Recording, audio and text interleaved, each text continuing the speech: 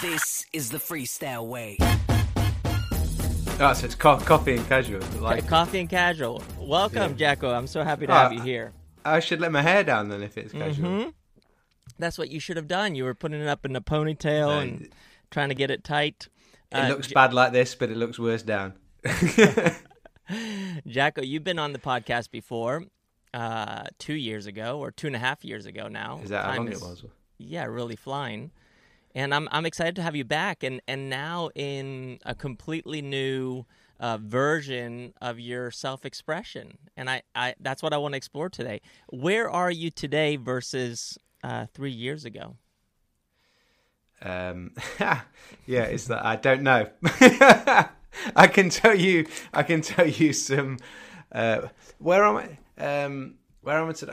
I'm probably closer to somewhere, but I don't know where it is. Maybe let's say, like, I don't feel like I haven't got answers and things. I'm just like exploring stuff, and we can talk about that more. I guess I'm. There's some physical things that we sold our house and we bought a camper van, and then we're sort of exploring a bit of freedom. Not that we want to live in a camper van for the rest of our life, and I'm not in it now, but I have done some podcasts from the camper van. You can tell the difference because the background looks like a sauna. It's like an old school like wooden thing. But it fits with your new look. Yeah, exactly. Yes, we're taking some time to explore around the UK to decide where then we want to put down our roots. We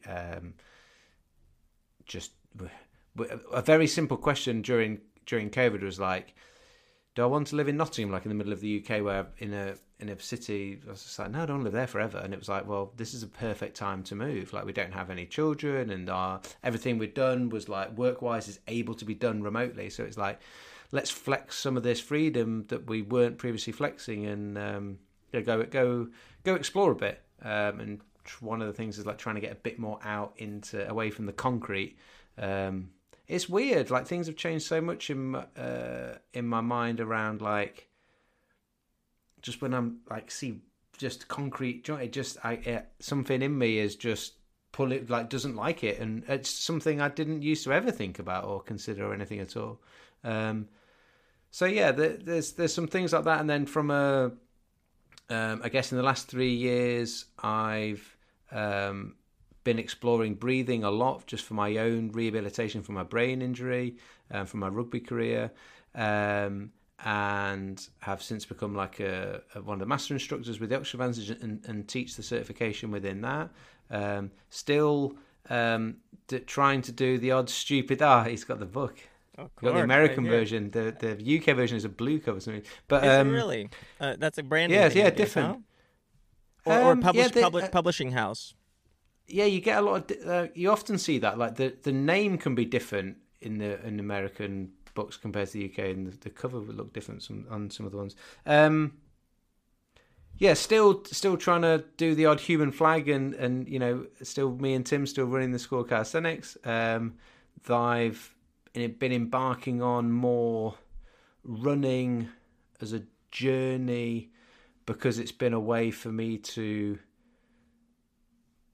experience my breath and be able to work on my breath just through the simple thing of like running. Like, try and work on your breathing while you're doing a handstand, and you realize actually you probably hold your breath when you handstand, didn't realize you were doing it. And it's like take something very simple like running. It's cyclical, it's rhythmical. You don't have to think about it. Yes, there can be technique things that you can work on, but most of us can just go out for a simple jog or even just a walk.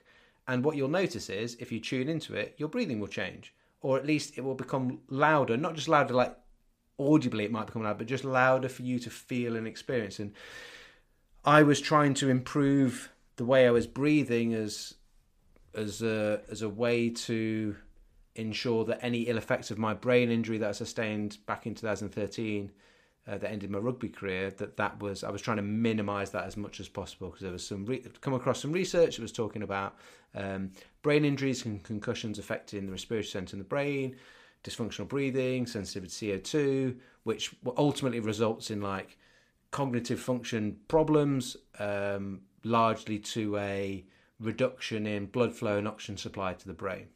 And I was like, well, I had quite a number of head injuries and I had a bad one at the end. Like, this sounds like something I need to take seriously. I did some of the testing of like some of the little assessments you do with the like counting your breathing, getting your breathing rate and your sensitivity to CO2. And I scored like really badly, like in a, severe asthma type of category. And I was like, I've been not over the last sort of 5 years, say, it was like, I didn't know that I had a problem. It wasn't like I knew I was like blissfully unaware in a way of how bad mine had come. Wow. So, yeah, it felt like an important thing to work on. Yeah. Can you tell us about that test? What is it that they test when you go in there? Do you remember? So no one's... this is me testing it myself. Yeah, okay. After So having read... tell us about your testing. Yeah, what did you test? Well, this is interesting in that, like, so what did the doctors say to me? Nothing. Like, just go home and rest and do nothing. It was like, come back 6 months later, like, I don't want to list all my symptoms and stuff, but like, I am not right and I'm not good, like, and it's like nothing. Anyway, so what were some of the symptoms? I'm curious if you're willing to share. So like cognitive function, sleep, depression, sensitivity to light, headaches, nausea and sickness is quite a common one, but I didn't tend to have too much of that. But basically, it's like and just fatigue. Like you can't you basically just anything. It's just the brain is like trying to protect itself. Is this years after the trauma? Is this a year after the brain injury? No, it took me. So it was. I was probably for a good sort of say 4 or 5 months, like not getting better, or maybe getting a little bit better, but not. In the acute phase, in the first couple of weeks, I was an absolute mess, but was sort of expecting that. If you know, I had a seizure as well as a bleed on the brain. But as it was like sort of month 3, month 4, and you're like, I'm still not getting better. And normally I've had a number of concussions in my career, probably like 10 decent ones, decent as in they're not good to have, but as in sizable. Yeah, size-wise. And it was taking less and less to knock me out, and it was taking longer and longer for me to recover from them. But still, it would only be like a few weeks. And so this was going on longer. And I knew that, I knew it wasn't right. But yeah, you're still getting headaches. You're still sensitive to light. Still really fatigued. Just foggy in the brain, and you can't. And then some of the. So actually, no, they do some tests, but this is not testing your breathing. They will test your cognitive function. So I remember one of the tests was when you've been concussed a number of times, you know what the tests are. So doctors like, I know that the counting one is you count back from 100 in sevens. Okay. So 100, 93. You count back. I don't even think I can do that. Yeah, but anyway, so 86, 79. Yeah.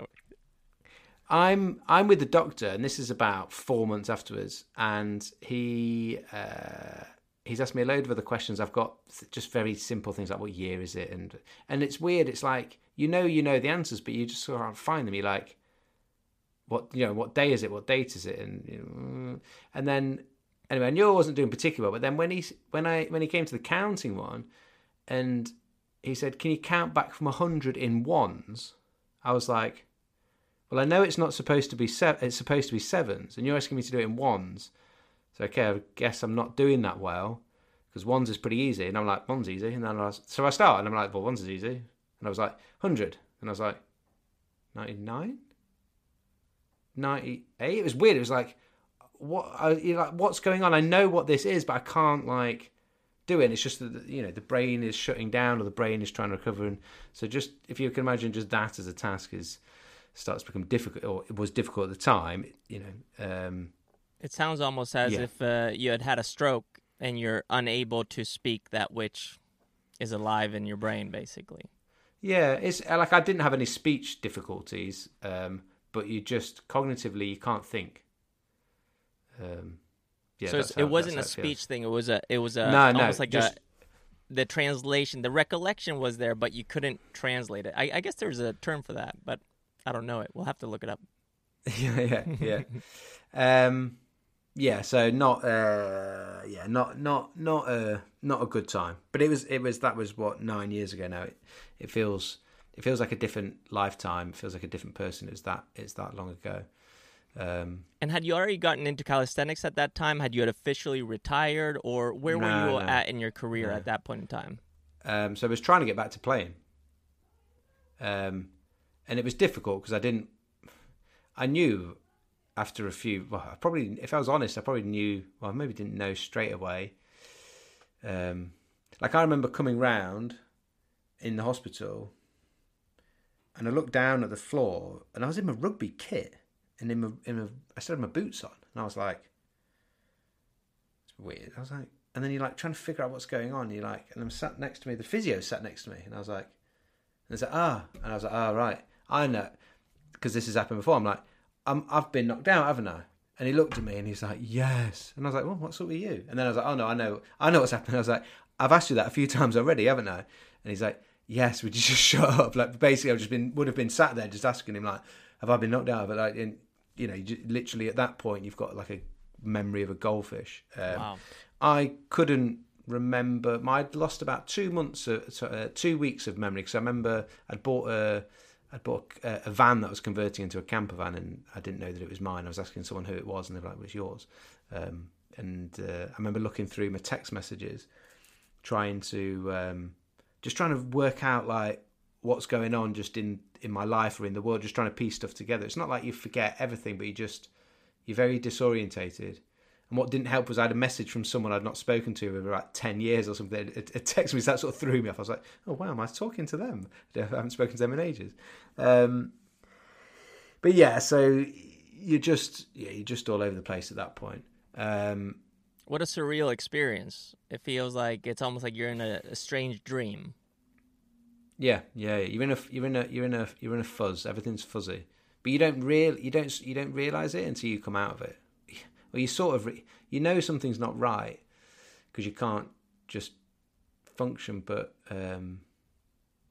I was doing some rugby coaching at the time, and obviously wasn't doing any during that. But I would send like a text with some ideas for training to one of the coaches, and I remember speaking to him afterwards. He was like, you know, when you were like. It was like what you were sending through just like didn't make any sense at all. It was just like, yeah. So that was like, there's a few months of that, and then because I had the head injury in August, and then I retired from rugby in the Christmas when I'd had my MRI. I had a CT scan at the start. They didn't give me an MRI scan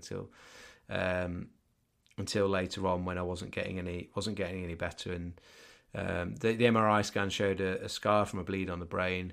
The neurologist said like the seizure, the fit that you had is often goes hand in hand with like some sort of bleed. It was small enough that I didn't need an operation or anything like that. But the recommendation was that there was no ruling. I could have chose to, but no one would have. I couldn't have played anyway. But there's no legislation or rules within the game or laws in the game to stop you. But the recommendation was to not to play contact sports. Which she was worried about saying that to me because she knew that meant the end of my career. But I was like, I was relieved because I was like, I don't want to go back on the field again because I know I'm not right, and it's gone on that long that even if at some point, like now, I feel okay, but would I want to go and risk getting my head smashed in again? Like, probably not. And this is almost a decade ago now.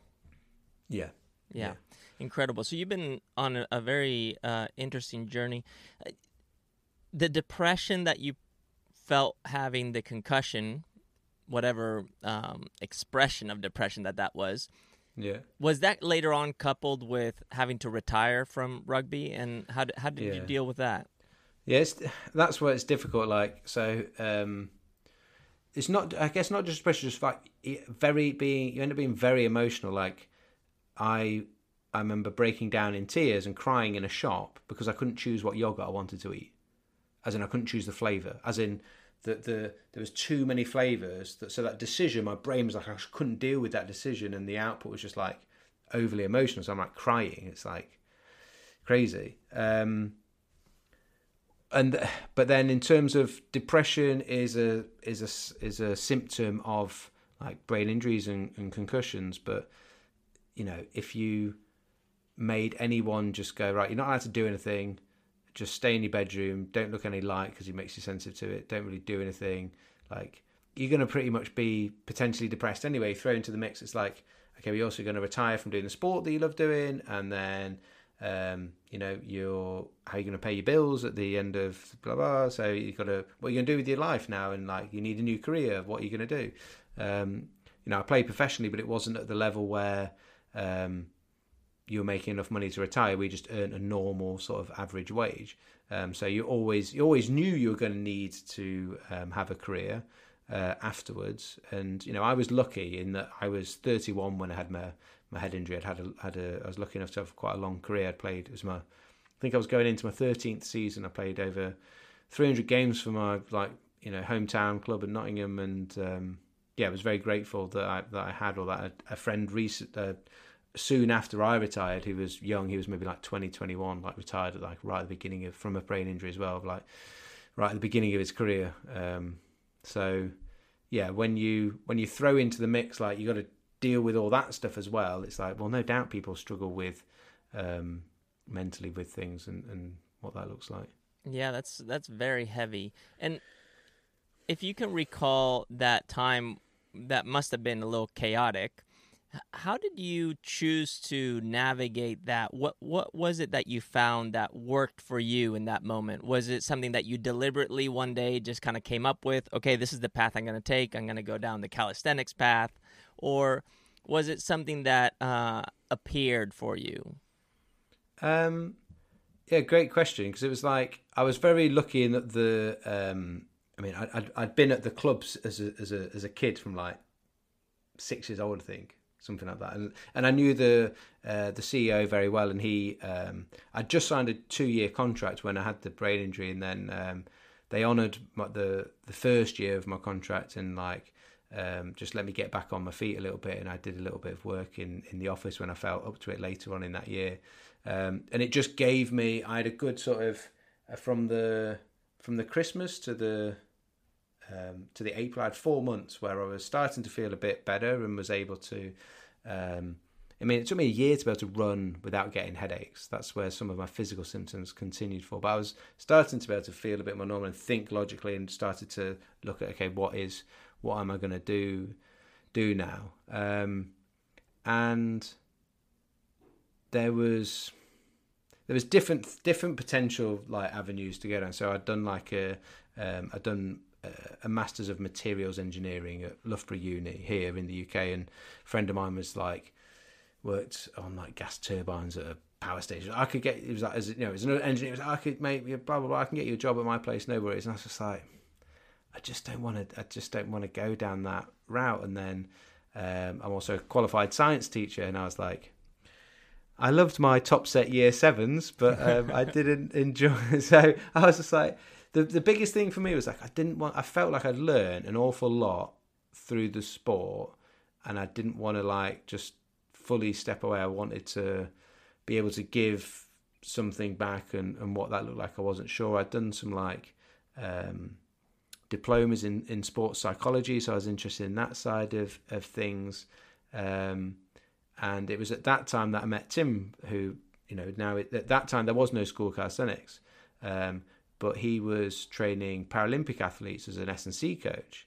And I'd always been interested in the gym and that side of things, and actually thought, well, the S&C route, that strength and conditioning, that allows me to like still work within sport, still give back some experience of like what it is that I would do. And that just started to go down that route. I did a bit of mentoring with some of the athletes who I were working with as well, that I really enjoyed, and that sort of sent me down that path. I remember making like a bit of a list of like what was important, like what do I want out of my career, or what don't I? And a friend of mine put it quite simply in terms of going, he was like, well, generally you got sort of two options. You either do a job that pays your bills and allows you to go off and do the things that you love doing, or you try and have a job or career that is the stuff that you want to enjoy doing. And I was like, yeah, I think I want that route. And there was just things that was like, what's important? Like, is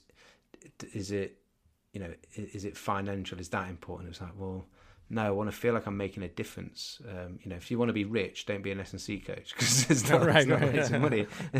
But it was like I wanted to give back. I wanted to try and make a difference. Those things that like we're all searching for to a degree. Some people are probably more aware of it than others, but you want to have purpose, and purpose doesn't have to come just through your job. Like, so our purpose could be certainly outside of our job.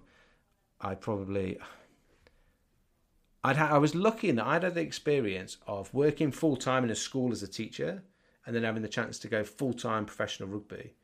And I'd experienced what full-time work was like working for someone else, and then I've experienced like the luxury of, there's different challenges when you're playing sport professionally, the different pressures and everything. But I was a bit like, I think I want to try and go down a route that I feel a bit more in control of. And that involved being self-employed. Right. I believe that we go through different chapters in life, and the transition from one chapter to the next, the in-between, is the one where it either makes a person or it breaks a person.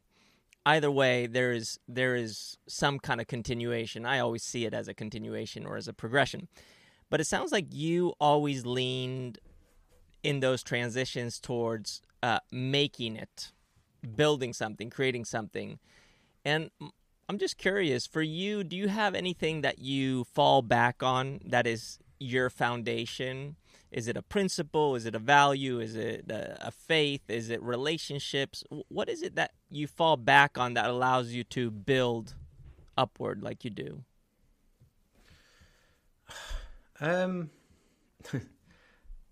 It's a good question.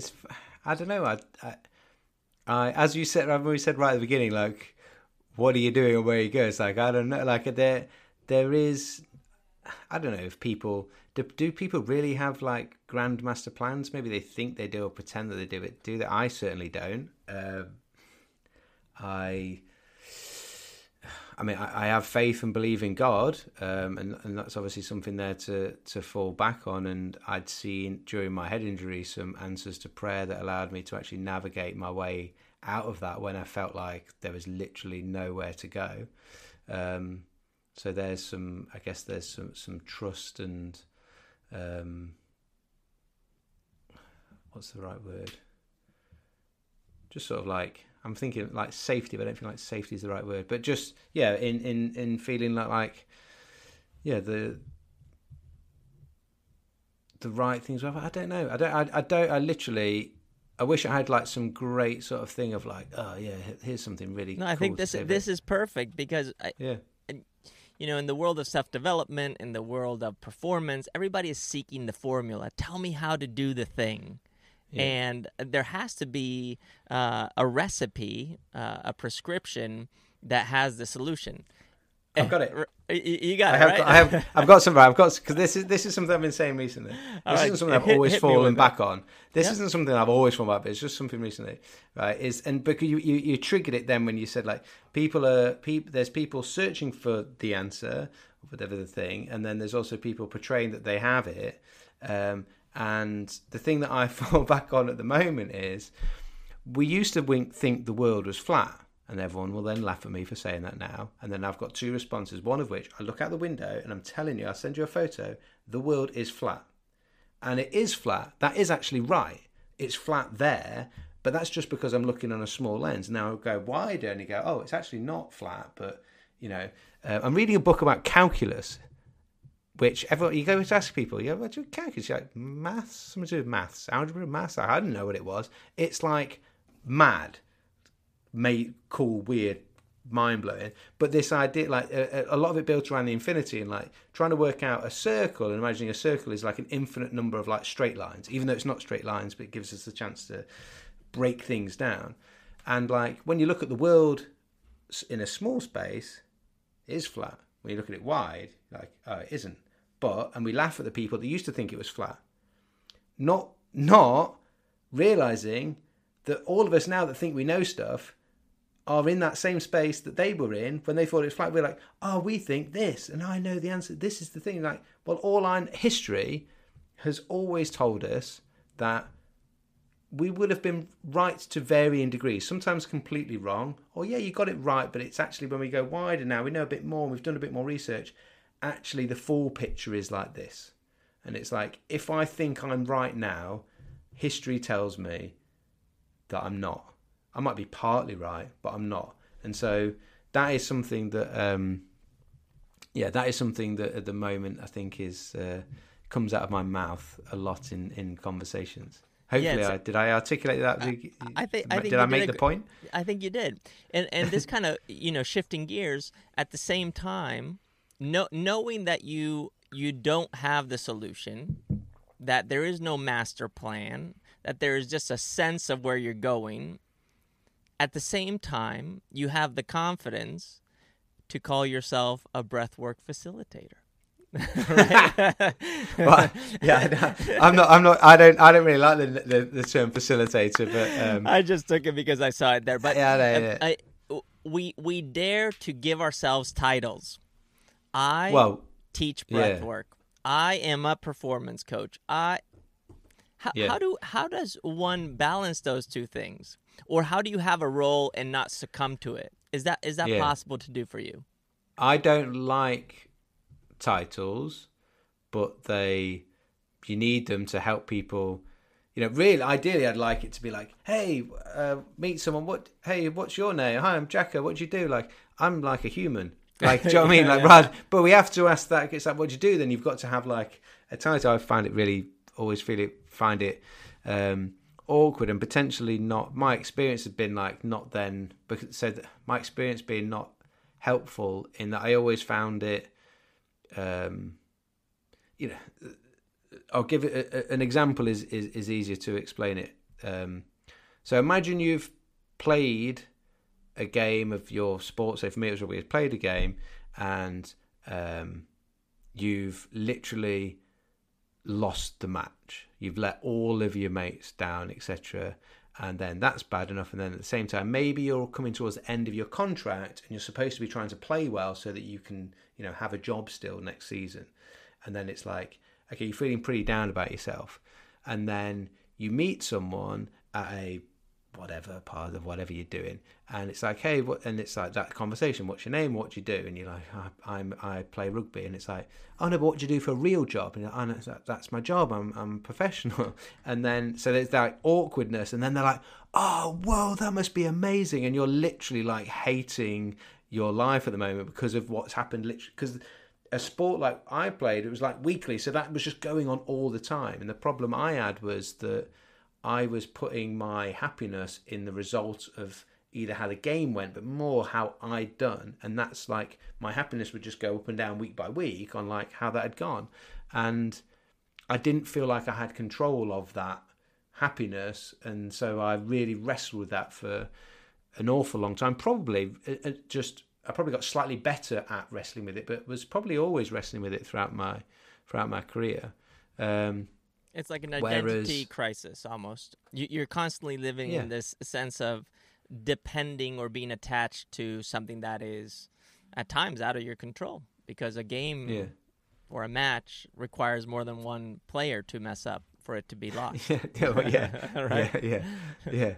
And there's something I'd seen recently. A friend of both of ours, Sarah Moore, she sent it me. It wasn't her. I can't remember whose post it was. Someone obviously much cleverer than us. But the notion or the simple phrase was something about like, what's important is not your function or your output, but your essence.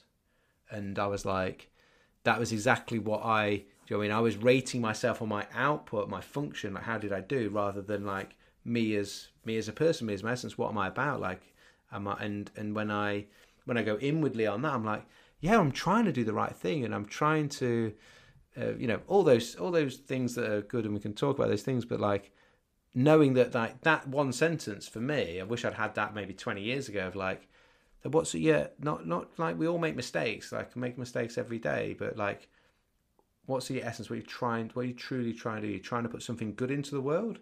Like, okay, but yes, I am. Like, and that's a good thing. What does it look like now? Like, I'm doing a lot on the breathing side of things now for a number of different reasons. But that before has been as a as a brother or as a son or as a teacher or as a S&C coach or as calisthenics coach or whatever, then it starts to give us the freedom to be like, okay, it doesn't even matter what I'm doing because my essence is me. So I guess I'm just over the last, I don't know how, you don't know how long these things are going on for. There's but there's been there's an Irish poet, John O'Donoghue. He's passed away now. Irish poet that would say, like there's secret work being done within us that we don't know is happening, and then like at some point it starts to express itself. And I feel like that at the moment, where if I look at like what was I doing 10 years ago? It's like I was still playing rugby, and I'm like, what am I doing now? I'm like, and what's gone on in between? How did you get here? It's like, it feels mad, but it feels right. And even if it isn't right, it's where I am. So I guess when we have these interviews and people ask about like the brain injury and this type of stuff, I sort of, and it's like, oh, where you've gone, what you're doing, I sort of, when it's yourself, you'll be the same, Carl. You're just like, well, I don't know, just like, I've just been living. Like, you're not, unless you have the master plan. Well, but you're not. That's the secret, I think. Exactly what you just said right there. That's the secret, is that there is no secret. There is no right way. There's just your way, which is your essence, who you are, expressing itself through your own life, which is unique to you, and it can't be compared. So there is no secret. Yet we choose. We're constantly making choices. And in the past, you chose rugby, then you chose calisthenics, and now you've chosen breathwork. And when I'm saying choice, I'm simply saying focus. You're choosing to focus on a particular topic, at least in the way that you publicly express yourself, or maybe you spend a great amount of deliberate time working on.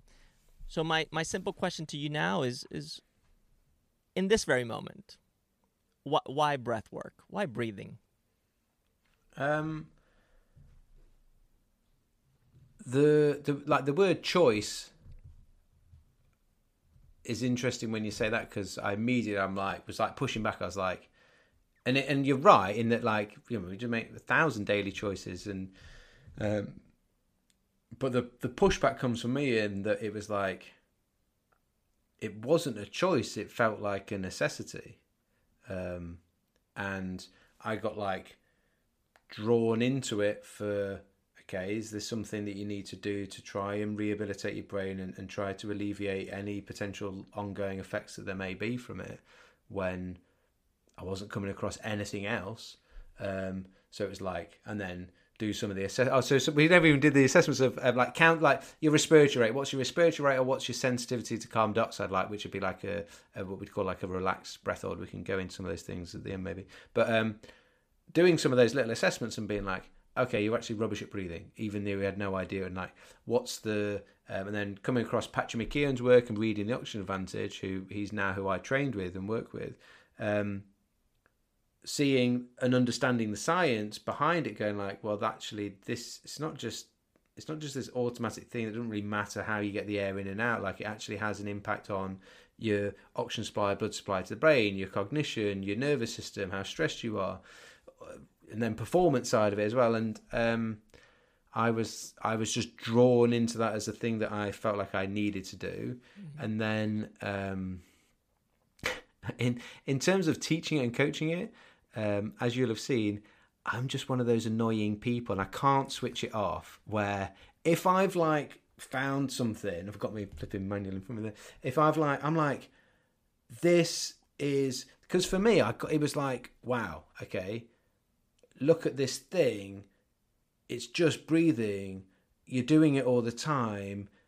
Some of the things are really, really, really easy to do, which is like shut your mouth and breathe through your nose and just try and breathe a bit quieter, a bit slower. Like, just do that. And I'm like, it's going to change your life, or just try it like that. And it's like the importance of it, like all these different like things that's going to help improve, or issues that you've got with your sleep and your stress and your digestion, like they're all going to be improved. Like I can't not tell you about that. The same way when I'm getting excited about doing handstands and human flags, when we started all the calisthenics stuff, it's like, yeah, come and do this thing. The difference was not everyone can do human flags and handstands for a number of different reasons.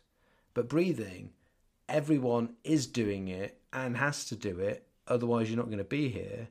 And even if you're very good at it, improve the efficiency of how you do it by just a little bit. The sheer number of repetitions that you do, 24,000 repetitions per day, then all that sort of like little tiny improvement starts to add up to bigger changes. And so I was like just the annoying person that couldn't not talk about it. And to get sort of, when you go through, I was making some improvements on my own, but I did the advanced certification with Patrick McKeown at the Oxford Advantage to learn it more myself. I was like, okay, I'm seeing some improvements, but I don't actually fully get it. And I think I just want to, and we had him on our podcast, and like I semi fell in love with the guy. It was a bit of a man crush, a little bit like yourself. And it was like, right, I'm going to learn from the guy that like wrote the book. Let's learn from him. And so I did the course, and part of the course, it delved a lot into the science and the chemistry of it, which took me back into that side of stuff that I'd not touched on for ages. I loved like sort of science and chemistry at school and in my degree. And so I really enjoyed it. And then to get the certification, you have to do 3 case studies. You have to get 3 practice clients. And I was like,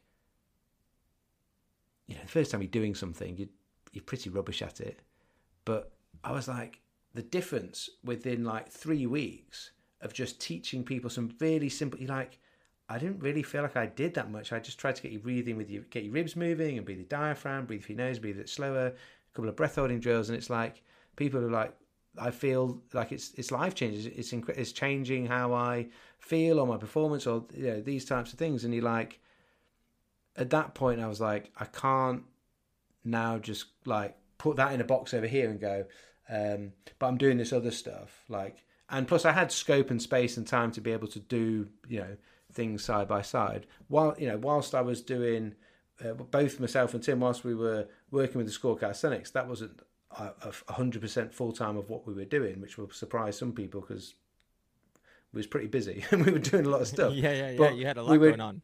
We were coaching athletes one-on-one for sort of the Rio 2016 Paralympic Games and the Tokyo 2020, which ended up being 2021, did it? But then at that point, all those athletes had finished, so I had this like big chunk of time anyway that I was like twiddling my thumbs effectively. So things, rather than the master plan coming together of me designing it, it's just like stuff just comes together. I love coaching. I love working with people. I love helping people. That was one of my things on the list. It was like, help people.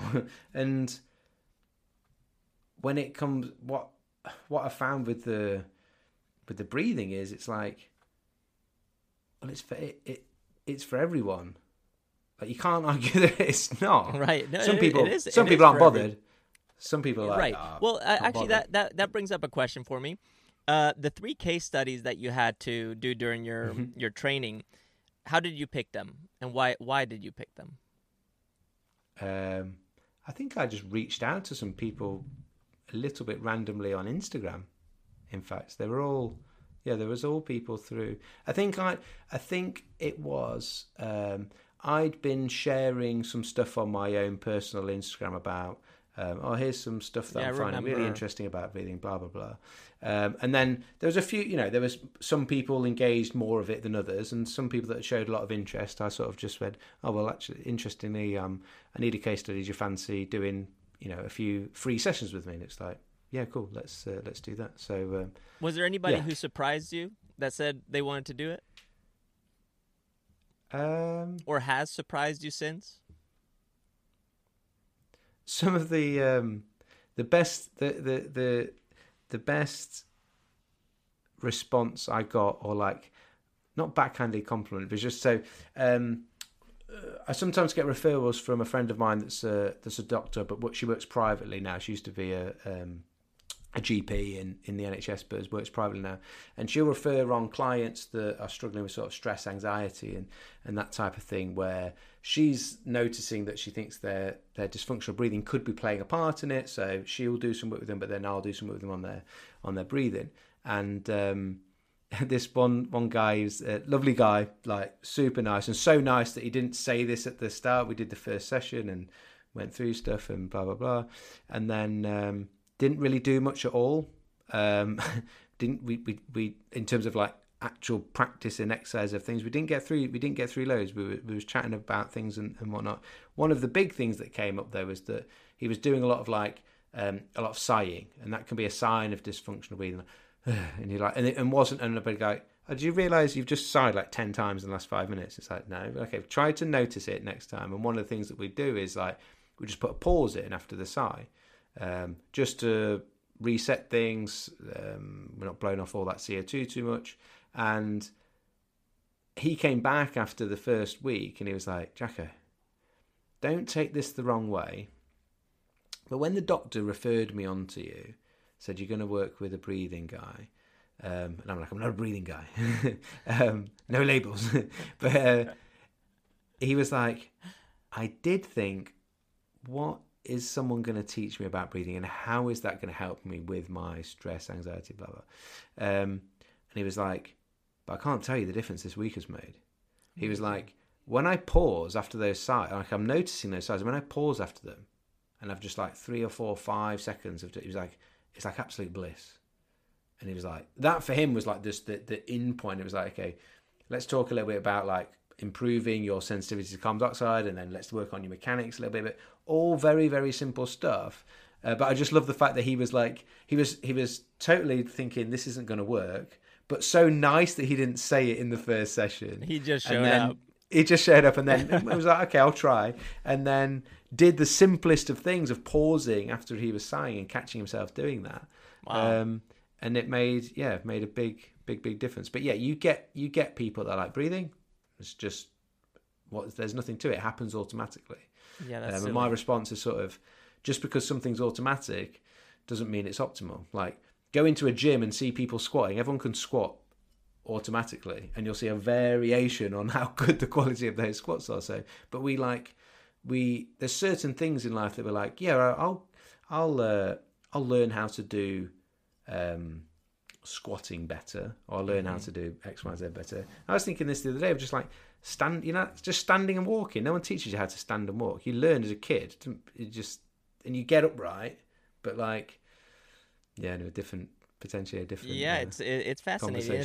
It's taking the most common behaviors and realizing that those two can be better, and the subtle changes can make a very positive, have a very positive influence on how you experience life. And it all comes down to awareness, realizing, oh, I'm sighing every 2 minutes. This is strange. And then realizing that sigh is actually something that you do naturally to reset, whether it's to expand the lungs or whatever it may be, and which affects the nervous system. And then realizing that with a very simple change in behavior, it allows you to become even more aware. Thus, it's like you have this key that opens up a new door to new awareness, and that becomes this never-ending process of development. And that is something that I think if we can nurture that for the entirety of our lives, I think we will be able to look back when the day comes that we go and say, oh yeah, I have really no regrets. And as I'm sharing this with you, I have 2 questions. One is a technical one, just a kind of fun mental experiment, and the other one is a personal one. So I'm going to go with the technical one right now, and this is the mental game. If you were at a grocery store, for example, or out on the street, and you saw somebody who clearly needed a little guidance on their breathing, okay, and you could pass them a secret note, right? You're like, put this note in their back pocket. Where you wrote them a short little letter about the importance of breathing and what they could do right now. What would that note say? It's a love note. I would just go up behind them, and I'm not saying I haven't done this, Okay. and I would just gently whisper in their ear, "Shut your mouth." No, I'll often when I'm teaching other coaches and stuff, I'll often say some of these types of things of going like, and I think it myself when if I say you're delivering a talk or a session with a group and being like, you might never go to another breathing thing again. Like I've got your attention for 5 minutes, 10 minutes, 30 minutes, maybe an hour if I'm lucky. What do I actually want to say to you and get this across to you? And the practical application is like, shut the mouth. So breathe in and out through the nose. Breathe more quietly. But to breathe, if I ask you to breathe more quietly in and out through the nose, then you have to pay a little bit more attention to your breathing in order to listen to it. So I'm gaining a little bit of awareness for you without saying be more aware of your breathing. And then also you will be slowing your breathing down in order to make it quieter. So then I'm getting you breathing slower. Slower nasal breathing is calmer for your nervous system. That is good for your overall health and well-being. And whether you want to go, whatever it is that you want to go and do in life, you have to breathe. You're either breathing in, breathing out, or holding your breath. The rest of life happens as well as one of those three things. So, but why do we overlook those three things? That make the base level of being alive easier by being more efficient at it, so that it's easier for your body to do it. It's less stressful. There's less effort going into it. It's less load. So you've got more scope and more ability to go and like do other stuff that you actually want to go and do. And that's one of my that's one of my sort of messages I've tried to get across, and that doesn't mean put a bandana on, which I've got plenty of. Yes, you do. Sit cross-legged, do this or do whatever with you, you don't have, it doesn't have to be this big, long, like expressive meditation practice in order for you to improve your day-to-day breathing. And it's your day-to-day breathing that's going to have the biggest impact on how you breathe and how you feel. You doing half an hour of like an amazing breathing practice, but then having the rest of the day, 23 and a half hours of just garbage mouth breathing, which one is your brain going to adapt to? The one that you spend the most amount of time doing. So making breath work, even if that's a term I like or don't like, but I will use it because people know people have an idea of what it means. But again, there's still lots of misconceptions about what that means. But making it normal, as in you can just place some attention on some of your breathing throughout some of the day, do it in and out through the nose, and do it quietly, and you're going to tick a number of simple boxes but have a big impact. Mm-hmm. Yeah, I really like that. So breath work is breath awareness, breathing practice. Yeah, it can be anything from like breathwork could be using breathing as a tool to create some hormonal changes, like with the sort of Wim Hof style breathing or the holotropic breathing or the trauma release stuff. Like that's using the breathing as a tool. It's not teaching you how to breathe better. So we've got using it as a tool, but we've got actually having a learning and practice of breathing and improving the quality and efficiency of how I breathe. I like the idea of that as a starting point, because then you can go and use that in any of the things that you're then going to go and do. Whether it's a sporting performance, it's still important. So, yeah, that's where I try to place my attention, and that's where I feel if the word called is right, but that's where I just feel pulled towards. Like that's what feels natural to me. That's what I can't. That's completely. Yeah, that's fair. what I can't not do. Yeah. Right. Yeah. I've noticed a change in your demeanor over the last couple of years. You're softer. You are in less of a. I'm not training as hard. I got no muscles. You know, I'm old, Carl. I'm 40. You know how it happens. I don't think I've ever seen a runner that is as jacked and ripped as you are. So, well, that's only because I've recently started running. People are like, "How are you so big?" I'm like, "I'm trying to lose weight. Like running around heavy is not good." Anyways, what I was saying is that I've noticed that you are softer in the way that you speak, that you present yourself in your face. It feels like there's less of a rush to get to a destination. Life Thanks for seems noticing. yes, life seems like it's easier, or maybe the better term is simpler. And I was thinking about your father and him passing and that experience. That's a big loss. How did breathing and your new sense of awareness, this softness, so to speak, allow you to navigate something like that? And where are you in that process of grieving? Well, I'll answer a little. I'll come to that. Just you mentioned something around. Again, no master plan, no try. I'm like, and I know what you mean, and I can feel it, and I'm like, it's interesting to reflect. But I don't tend to reflect back on these things. But then when people ask question things on podcasts, it's quite nice to sometimes reflect on those. And like, I do feel like a lot of stuff has changed. I had a rugby mentality that I carried on with a rugby mentality when I wasn't playing rugby anymore. It was like, I need to compete at something every week, and I need to be aggressive, and I need to do it like I need to push myself, and I need to do it. And it was like chasing something that you're not then in control of. And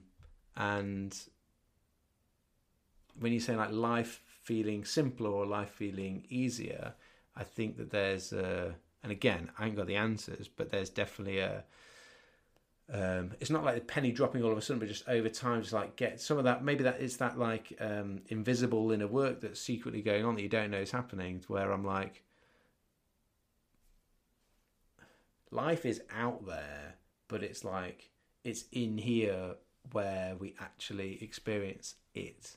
And some of that probably goes back to like thinking about the whole thing of me happiness being on whether I played well at rugby or not, and just how ridiculous that is. But at the time, like, you just can't get out of it for whatever reason. I think some of it is like just as you get older, you mature and you see things differently. But having a realization of like, actually, like, it's how I internalize and how I deal with these things of like in here, in me, that dictates like life and my experience. Because you see all the time, like, you get two people like doing exactly the same thing and having the same experience of like something, and they have a different experience of it, even though the thing in front of them was exactly the same.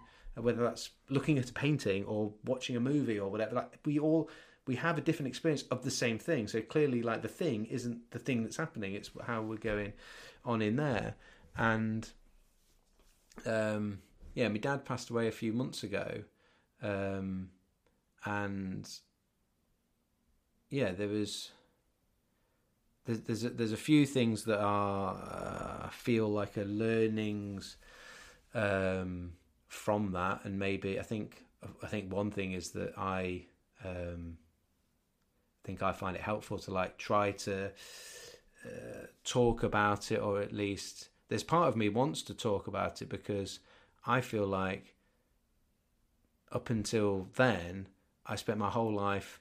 I remember speaking to you. I think I've been on an Instagram live that we did together. But I remember you speaking once about death and dying, and at the time I was a bit like, "Crikey, that's a bit heavy," and like, and then not really wanting to engage that much in it. And I said this to a friend literally at the weekend. Like, I feel like I'd just been walking around life, completely unaware that you're gonna die. And like, the thing is, when you see it in front of you, like, you've got a number of things going on. One is like dealing with that loss, and then two, that realization of like, shit, that's going to happen to me, and am I ready for it? And am I just bumbling around life, just existing but not actually experiencing it and being comfortable with me on the inside? And that whole thing of like me on the inside was like, I remember my mum like turning to us, and my dad passed away at home, and it was how as best to say probably. Yeah. Anyway, I won't go too far, otherwise I'll end up I won't be able to talk. But my mum turned to me, was there with my sisters, and turned to me and was like, he'd taken his the last breath, and turned and was like, he's gone. And it was like, yeah. And obviously it was like, yeah, there was a lot of crying but when I think back to those words in that sentence, it is the type of thing you hear, you see people say on a movie, or it's like they're gone. And it's like their body, like my dad was there, but he wasn't. And therefore, like, this, like, isn't me. It's just like it's the vessel, or it's the thing. Like, it's important, and I want to look after my body because it's how I go and experience those things on the outside, but then also on the inside. But it's like there's something in us that is us, because when you take your last breath, you will people there, and hopefully you've got some loved ones with you that they're supporting you, and it's like you're gone, but your physical body is there. So, look after your physical body, but don't spend all of your time on just the physical, because it ain't actually you.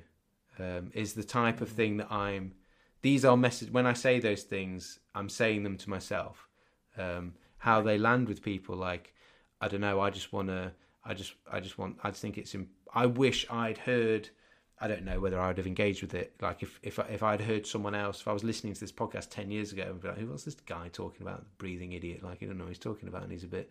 But I don't know whether I would have been able to connect on that level. But I think it's important to start to realise and think about what is important.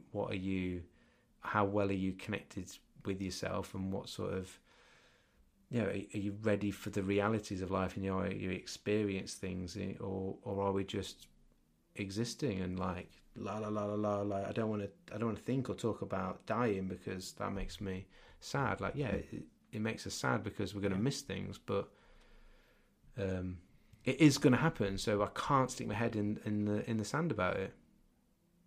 Right.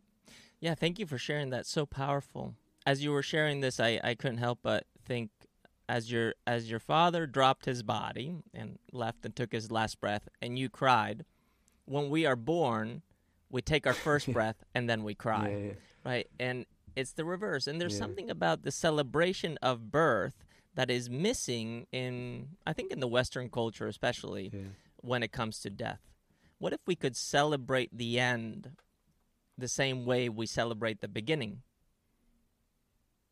And if we extrapolate that to everything that we do, we're constantly trying to get to the end of something, to the end goal, to feeling better, to completing the race, to whatever it may be. We're always playing, right? Why? 'Cause what happens at the end? You gotta right. Either at the end you're just disappointed, or you got to go and find something else. Exactly. You have this moment of, okay, this is wonderful, but I still feel the same. Jacko is the same now as he was when he was playing rugby, as when he was focusing on calisthenics or talking about breathwork. The essence remains the same. It's infinite. It's constant. And you probably feel this, that although your father's not here in the same form, the relationship with your father goes on. And there are reminders. There are new ways of communicating. That's infinite. And the beauty of what you're doing, in my opinion, is that through breath work, practice, focus, just breathing, being aware of it, right? You're able to access more of that which you cared about when it was physically here.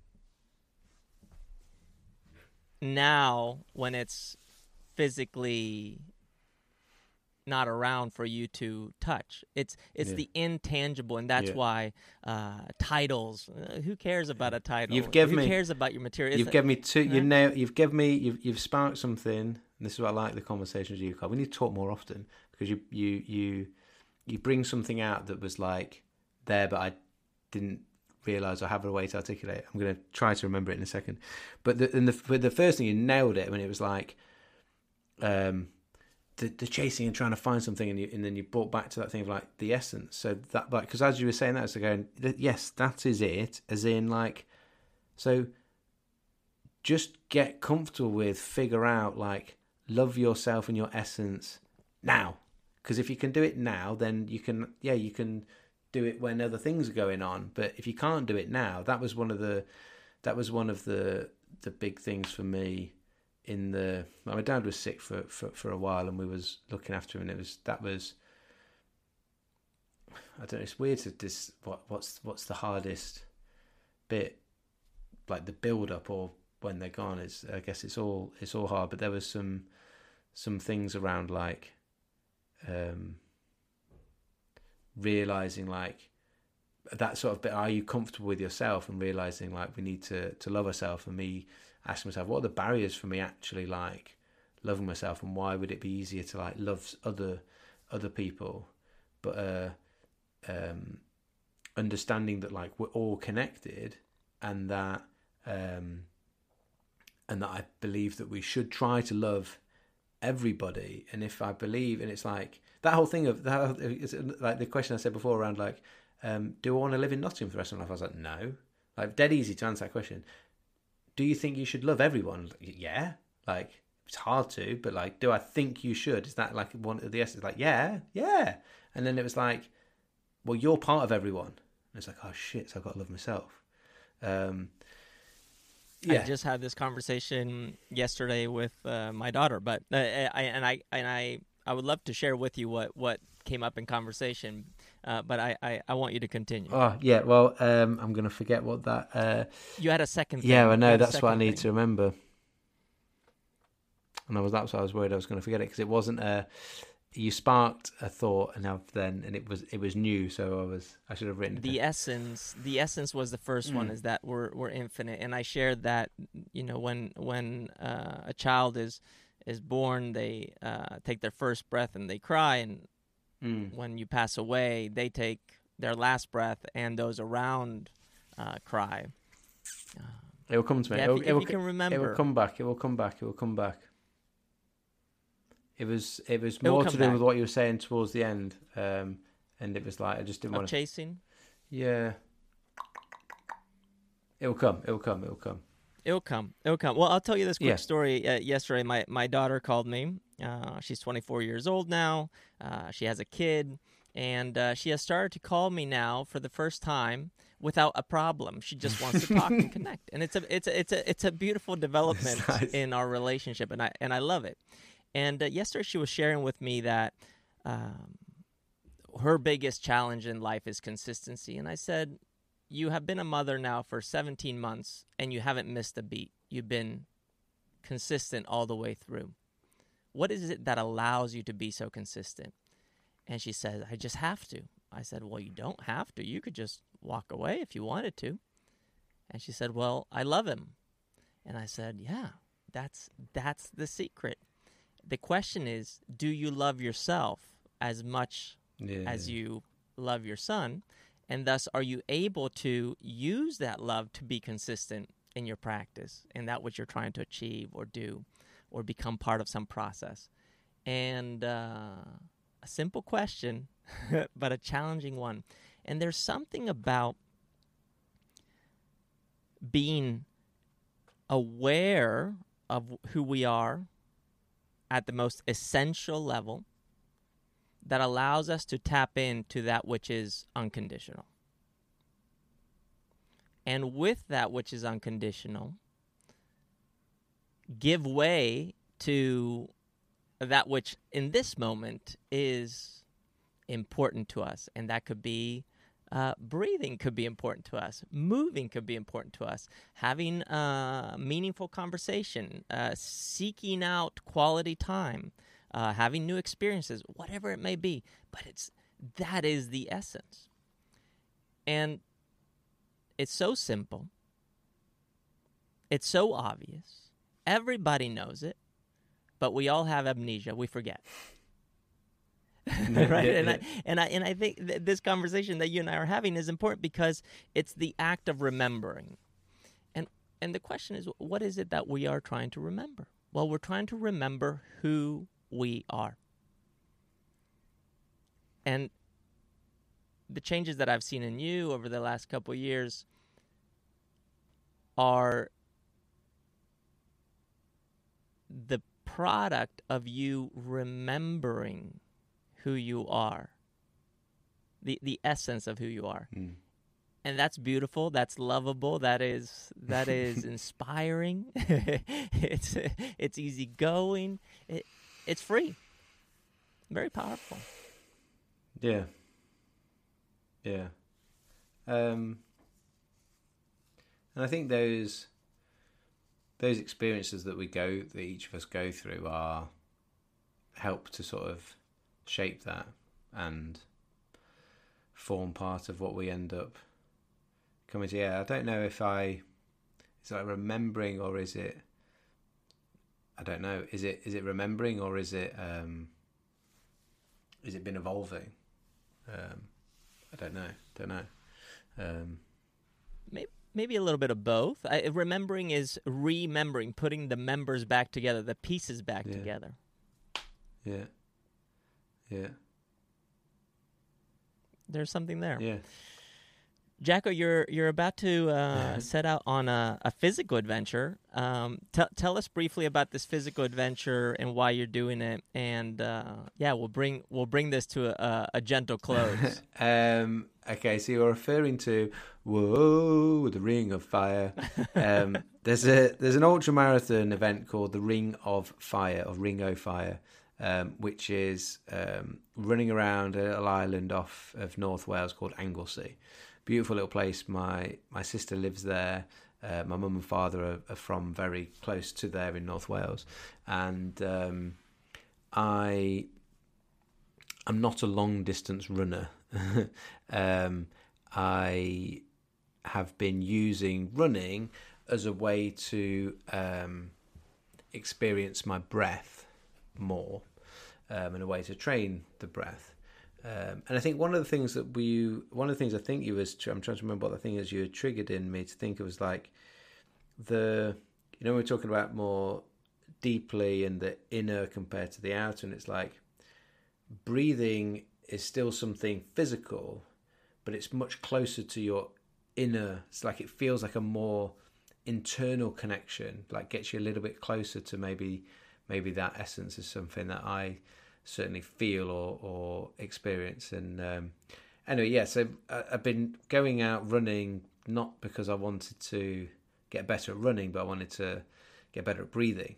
And I paired with the fact that I don't know why, I can't say why, but I just felt like I would, as a kid, I don't know if it was as a kid, as long as I can remember, it'd be like, I always thought I'd run a marathon of just like, not a bucket. I don't have a bucket list. Like I said, there's no master plan. And I don't think that everyone should have to do it. But I just felt, just for me, for whatever reason, as a human being, I just thought that, and I loved all sorts of different sports and stuff. I just always assumed I would run a marathon. And the reason I'd not done in the past was always like it would interfere with your training for rugby, etc. And I remember it'd been like two Christmases ago.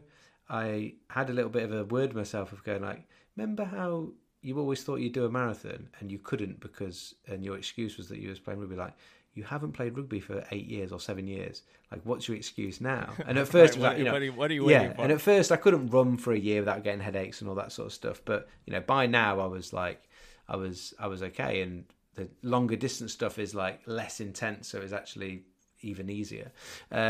Anyway, so I did the most important thing.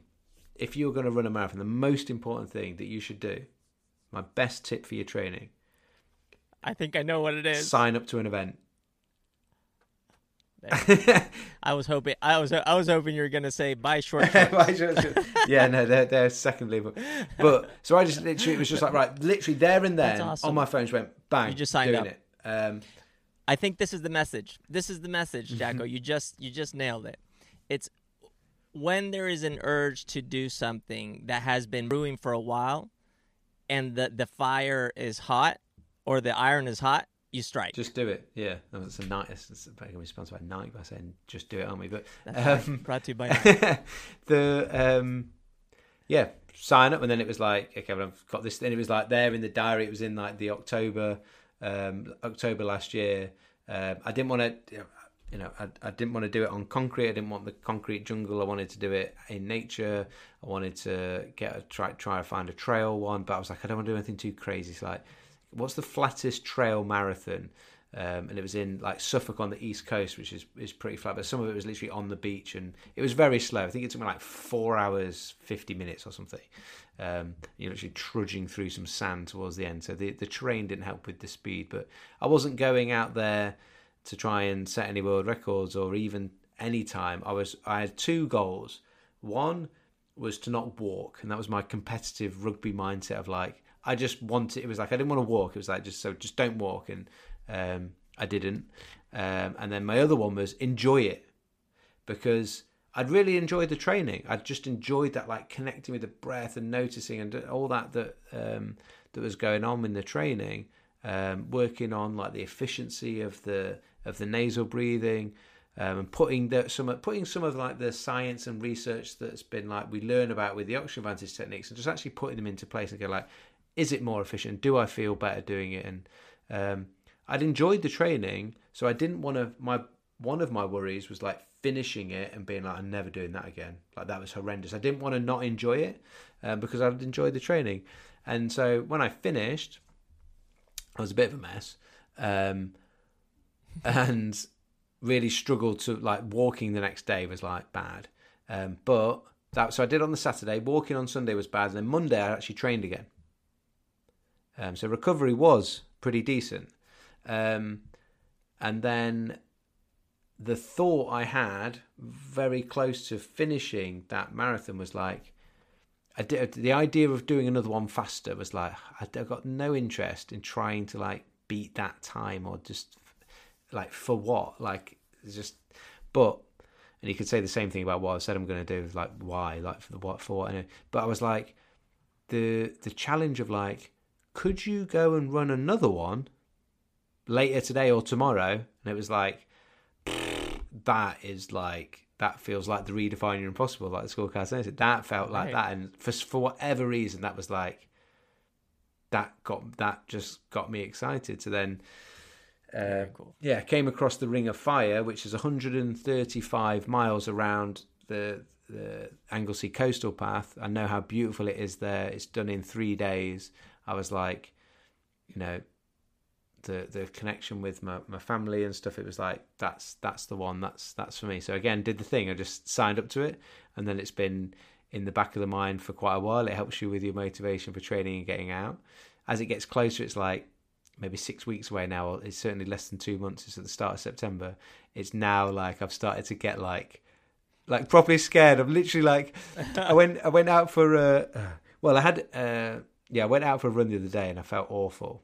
And I was just like, I can't do it. How am I going to do this? How am I going to do this? And actually, I remember saying to my wife the other day, I was like, properly starting to doubt myself. And I was like, do you think I'll do it?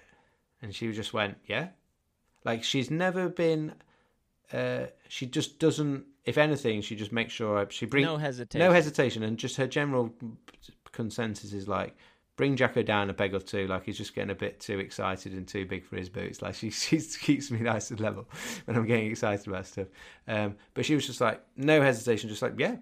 And I was like, just how assured you seem, like gave me some. I was like, but why are you so like assured? She was like, well, you've done loads of training, like, and like, I just know you'll do it. You won't quit. You have the mindset to do it. So yes, I'm down to myself a lot at the moment, but that has been encouraging. And again, that's beautiful. It's not about trying to beat anyone. It's not about trying to set a time. It's like it's going to be about trying to actually just do the flipping thing. You do 35 miles on day one, which the most I've done in one day is 30.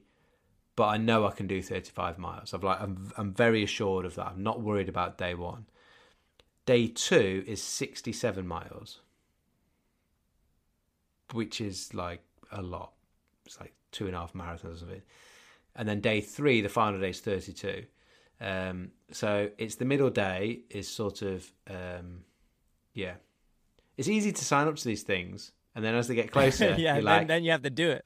And you work out what the average speed is that you've got to stay at so there's cut-off times, and it's like, do you know, like is the bike gonna catch me?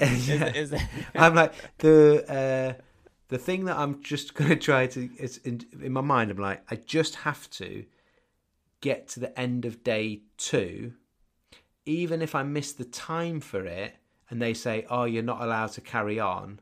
I'll be like, okay, you can have my number back, but I'm going to run around there, even if I do. I'll run happily around it on my own, but I'm finishing this thing if I get to the end. But it's whether it's like, can the body hold up? And I am trying to lean upon the nasal breathing efficiency, and then that connection to the ground through more of a natural barefoot running style that I've been doing for quite a long time now with Vivo Barefoot. And those are my two pillars that I'm sort of trying to utilize to enjoy it as an experience, but also hopefully like do the thing. And in that, my hope is that people will just spark a conversation of like, okay, what am I doing? What am I doing with my breath that I'm taking? What am I doing to help me experience myself, that inner, like a little bit more deeply? It doesn't have to be running; it could be just flipping whatever. It's just for me I've found that running has been a great way for me to do that, and the breath being a gateway into that little bit more inner stuff, and not to necessarily give an answer or find an answer. I certainly haven't got the answer, but just to spark some conversations with yourself or with friends to just like, let's go a bit deeper and let's connect. Like you model a behavior of exploration so other people can do the same. I love that. How can we follow along? Where do people find you to follow along and learn from you? There'll be stuff on Instagram probably will be the best place. So that is jacko.david.jackson. And then there's a Just Giving page. I don't know what the name of the Just Giving page is. That you're doing it for Petals Charity, which is counselling charity for helping people that have either lost babies or miscarriages, which my family has had a personal experience of those. So that's the charity that was supporting, and that Just Giving page is there's information on there, a bit more detail about like what the charity is about, but then also what me trying to verbalize what the whole challenge is about as well. So they're probably two good places to check out. And if you can just join in by like just sharing it, like that would be great. If people. Yeah, and I'll make sure that link goes in the description. But I'm definitely excited to follow along. Jacko, thank you for this. I really appreciate you. Ever since we first connected, it's been something special to not only get to know you, but to learn from you. And I'm excited to continue the adventure. And the fact that you're back on the podcast, we had this conversation. I learned a lot. I feel very inspired and encouraged, and I hope everybody who's listening and watching feels the same. So much love to you, Jacko. Thank you for being here. And you, mate. Likewise.